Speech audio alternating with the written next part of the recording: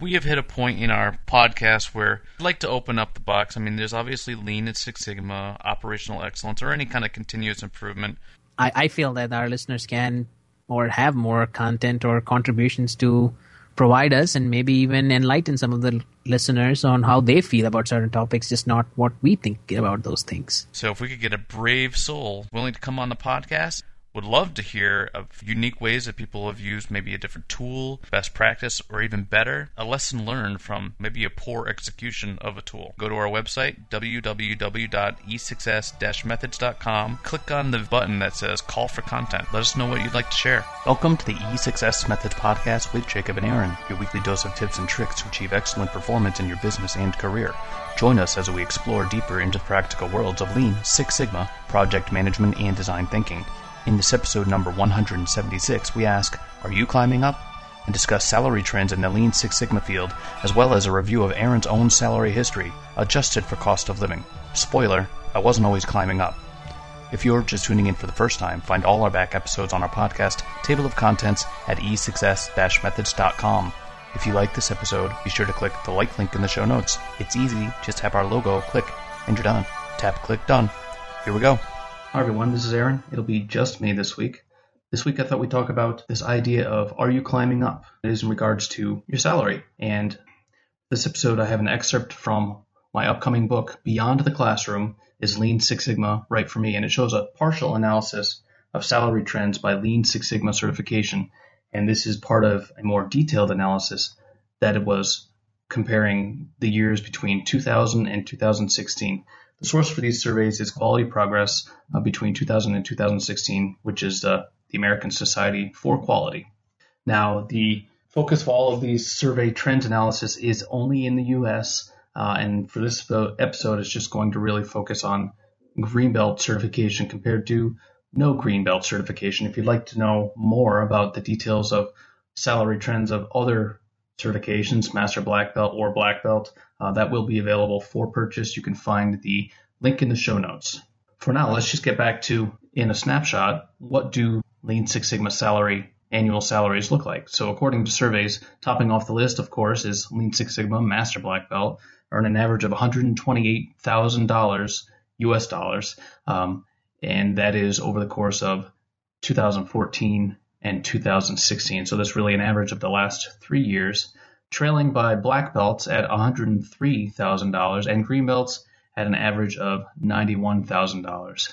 And survey respondents with no certification, and this is important, showed a annual average salary of $82,000. So the absolute value may not be as important, but the delta between the different certifications may be something to consider if you are considering a career in Lean and Six Sigma. By the way, this episode has many graphs in the show notes, so you want to take a look and you want to review these graphs on the website as well.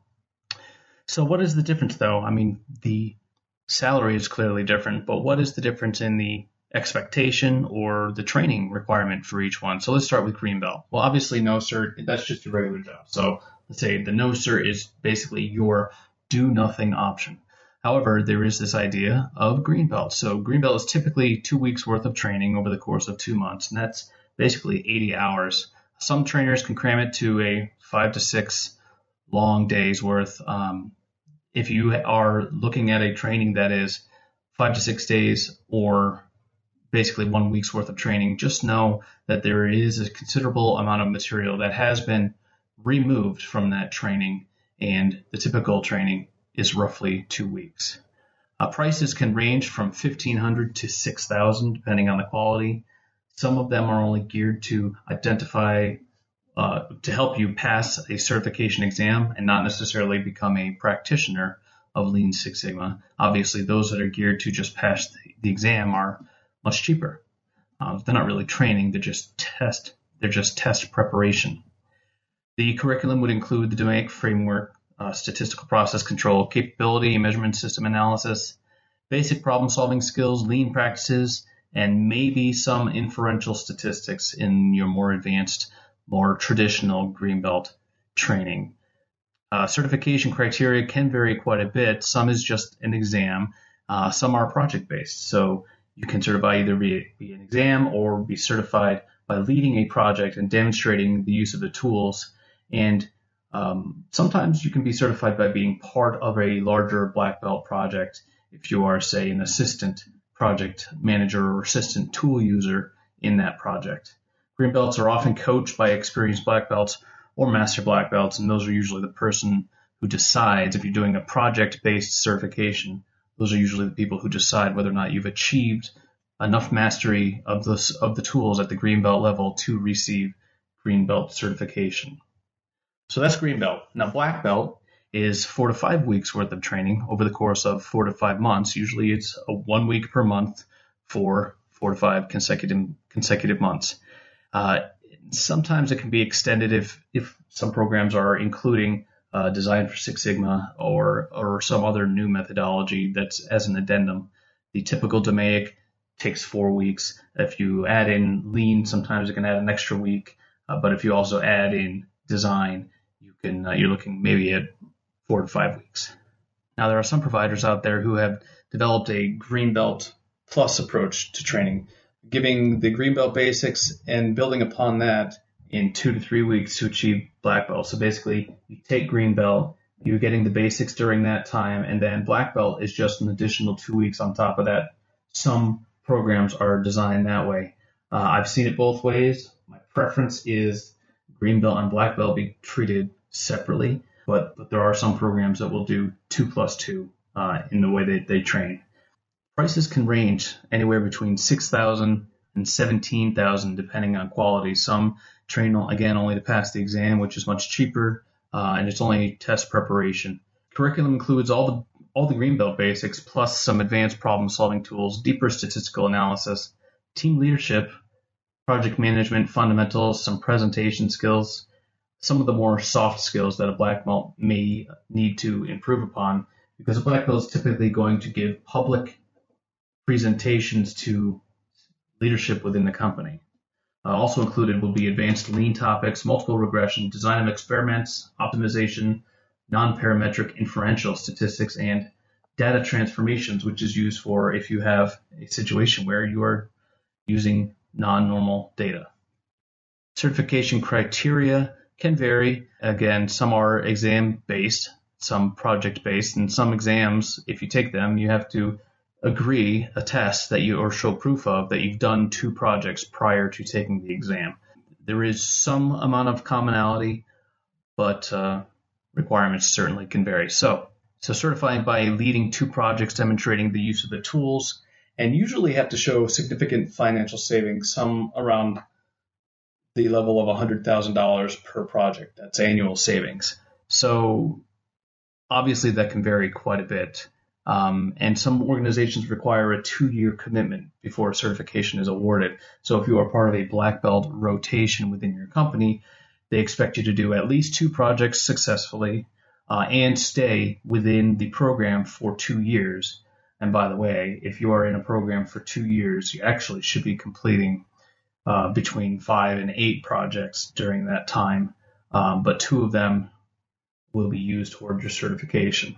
Black belts are usually coached by an experienced master black belt. Some companies will implement the idea of a senior black belt or black belt buddy as sort of peer coaches as well for new candidates. Then master black belt, you must be an experienced black belt, plus you'll receive an additional 2 to 3 more weeks of training.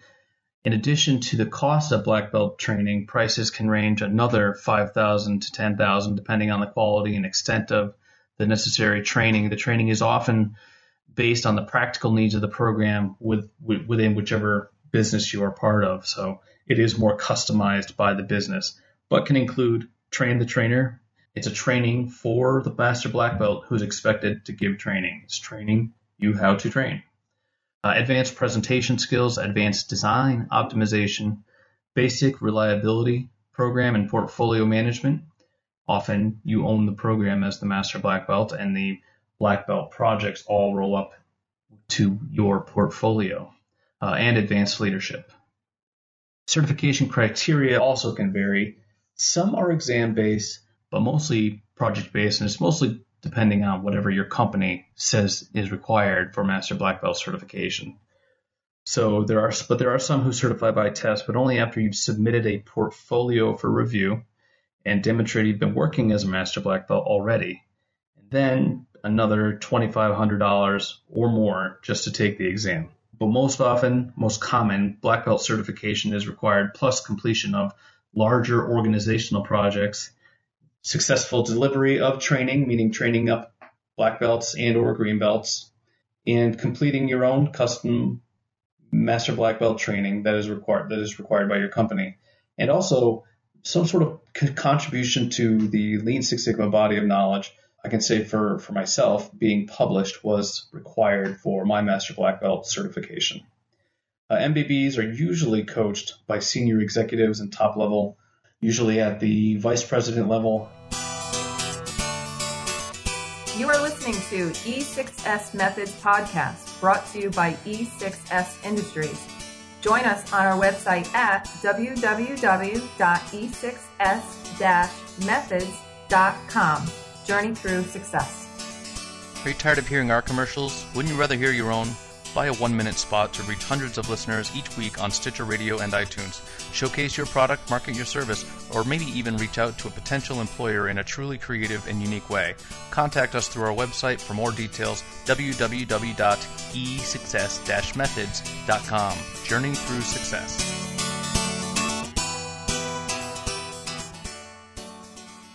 So let's talk about salaries trending over time.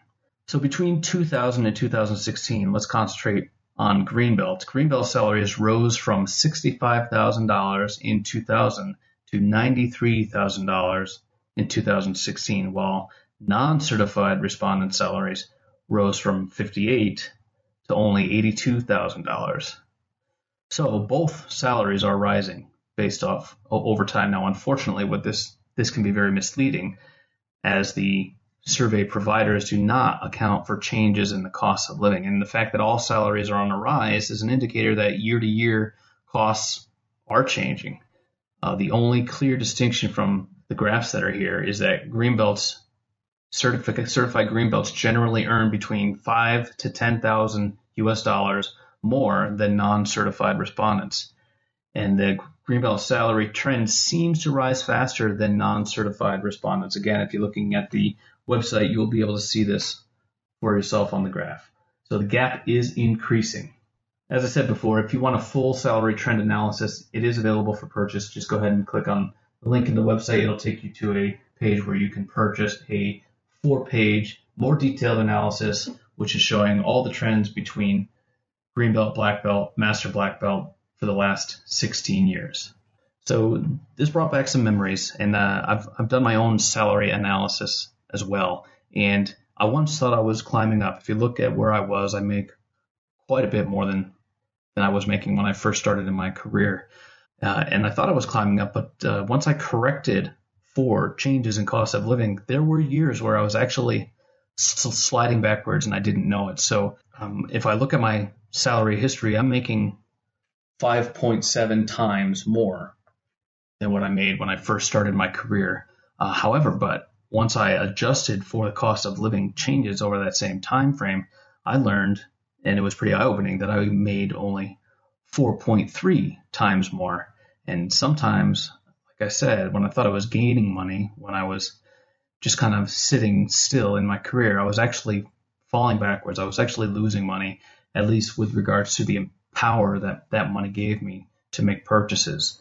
The effective worth of that money was less than it had been years before. So I overlaid my own career timeline with my salary trends, and some patterns sort of emerged. So I've actually included these patterns in the show notes. I mean, this is personal to me, but you may find that it sheds some insights for maybe you want to look at your salary history in the same way. So my personal story is included on this graph, and it shows corrections based off of the cost of living. And it shows where the jumps were, where the dips were, and what sort of correlated to changes in my career. So here we go. Based on my certifications, there is a lag of a couple of years before the cert seems to pay off, with the exception of Black Belt. The Black Belt, and some of this going back to my memory, is it paid off pretty quickly, and mostly due to changing companies. Once I achieved Black Belt certification, found a company that wanted me to do that full time, and then that was a huge jump from my existing salary at that company at the time. So, and this happens to be pretty true with most of my steepest salary climbs. They are typically by switching companies. Staying with the same company showed a bit of a stagnation in my pay rise and even dipped down, partly due to stagnation, partly due to the economy. So the steepest and longest climbs were the result of my black belt and master black belt certification. And now I should say that all of this is predicated based off of my engineering degree. Of course, the engineering degree was table stakes. I never would have gotten a career had it not been for that degree. But the certifications on top of that degree seem to account for the largest and steepest climbs in my salary history. Higher level degrees, ISO auditor certification, did not seem to give a pay rise. So my master's degree and my ISO lead auditor certification did not really seem to pay off so much. However, they had different purposes. The master's degree was more so that I could have more credibility when talking with mechanical engineers. Because I was a chemical engineer, when they spoke to me, they acted like I couldn't understand what they were talking about because I was chemical. So that's why I went back and got my master's in mechanical and manufacturing engineering. That way, I had that instant credibility before they started talking down on me, especially since everybody knows chemical engineers are better. Wink, wink, nod, nod, LOL. Anyway, so, but the ISO auditor, that didn't give much of a pay rise because that was required for becoming the quality manager. And quality management, at least in this company, did not get the same kind of appreciation as quality improvement. And I'm actually finding that in a lot of different companies, which I find weird. I do find that odd that quality assurance is pretty much just policing and very tactical, whereas quality improvement seems to allow for more room, or continuous improvement. There seems to be more room for salary increases. Maybe that's just my career, but that's what it looks like to me. So let's ask, what if I stayed? So like a theoretical brain exercise. So my job hopping every 2 to 5 years compared to staying in one place. So if I just stuck with the same company and if I took the standard 2.5% annual raises and got promoted every 4 years with maybe a 10% bump with each promotion, which is pretty much typical rules for a company, where would I be? So let's think about that. So on top of that, the upside of leaving. So my actual salary increase was 4.3 after it's adjusted for cost of living. However, if I had stayed in the company, I would only increase my salary by 1.7x in the same time frame. So a very slow and steady climb, but far lower salary than I received as a result of the moves between different companies. So this is the upside of leaving. Much higher salary, a greater variety of experiences and challenges, and I'd say a broader network of people. Now, the downside of leaving. So leaving friends behind and starting all over again, there is this idea of fear of missing out. I have in the show notes, FOMO, fear of missing out. There is this idea of the grass is greener complex. And for for some jobs that I left and left friends behind, I often think, what it would be like to go back there again. So I've actually applied to go back to old jobs because of that idea. It is tough to keep your resume brief. I have a rather long resume, and I try to keep it down to one page, and it gets a little bit more challenging the more companies you have to account for in your salary history, in your career history. And then there's the idea of looking like a job hopper to employers. It doesn't seem to be as bad as it was, but I think there is still a stigma, and there definitely is a rule of thumb out there that you should stay between, I believe, 2 and 5 years. And I've also learned that if you stay with a company for more, or it used to be an old rule of thumb that I've gotten from some colleagues, that if you stay someplace more than 5 years, you've stayed too long. You've stopped learning, and it's time to move on. So there are those two different ideas to contend with. So that's it in a nutshell. There's far more data on the website. Again, you can buy a more detailed analysis of salary history between all the others. A Greenbelt salary seems to give a significant bump. Again, if you do this within a company, who knows? It might not give you a bump at all. But if you use this as leverage between companies, and it may give you a bump. Also, it may not be a root cause for a bump in salary. So also consider this: correlation does not equal causation. So the higher salary tends to correlate with these higher certification levels. However, what's also correlating with these higher certification levels is people of higher drive and higher intellect who are able and willing to do the work that it takes to achieve these certifications. Just going out and getting certified does not certainly guarantee higher salary. However, it may be an indicator of the kind of worker you are and the kind of drive that you have, and thus that is what rewards you higher salary. I hope you enjoyed this episode, and we will come back with more episodes like this in the future. Let me know. Let me know if this is the kind of thing you want to hear about. Otherwise, I'll just go back to the same old stuff and make it up every week. Thanks for listening to episode 176 of the E6S Methods podcast. Don't forget to click like or dislike for this episode in the show notes. Tap click done. If you have a question, comment, or advice, leave a note in the comments section or contact us directly. Feel free to email me, Aaron, AARON, at e6s-methods.com or on our website. We reply to all messages. If you heard something you like, then share it with a friend or leave a review. Didn't like what you heard? Join our LinkedIn group and tell us why. Don't forget you can find notes and graphics for all shows and more at www.e6s-methods.com. Journey through success. If you're not climbing up, you're falling down.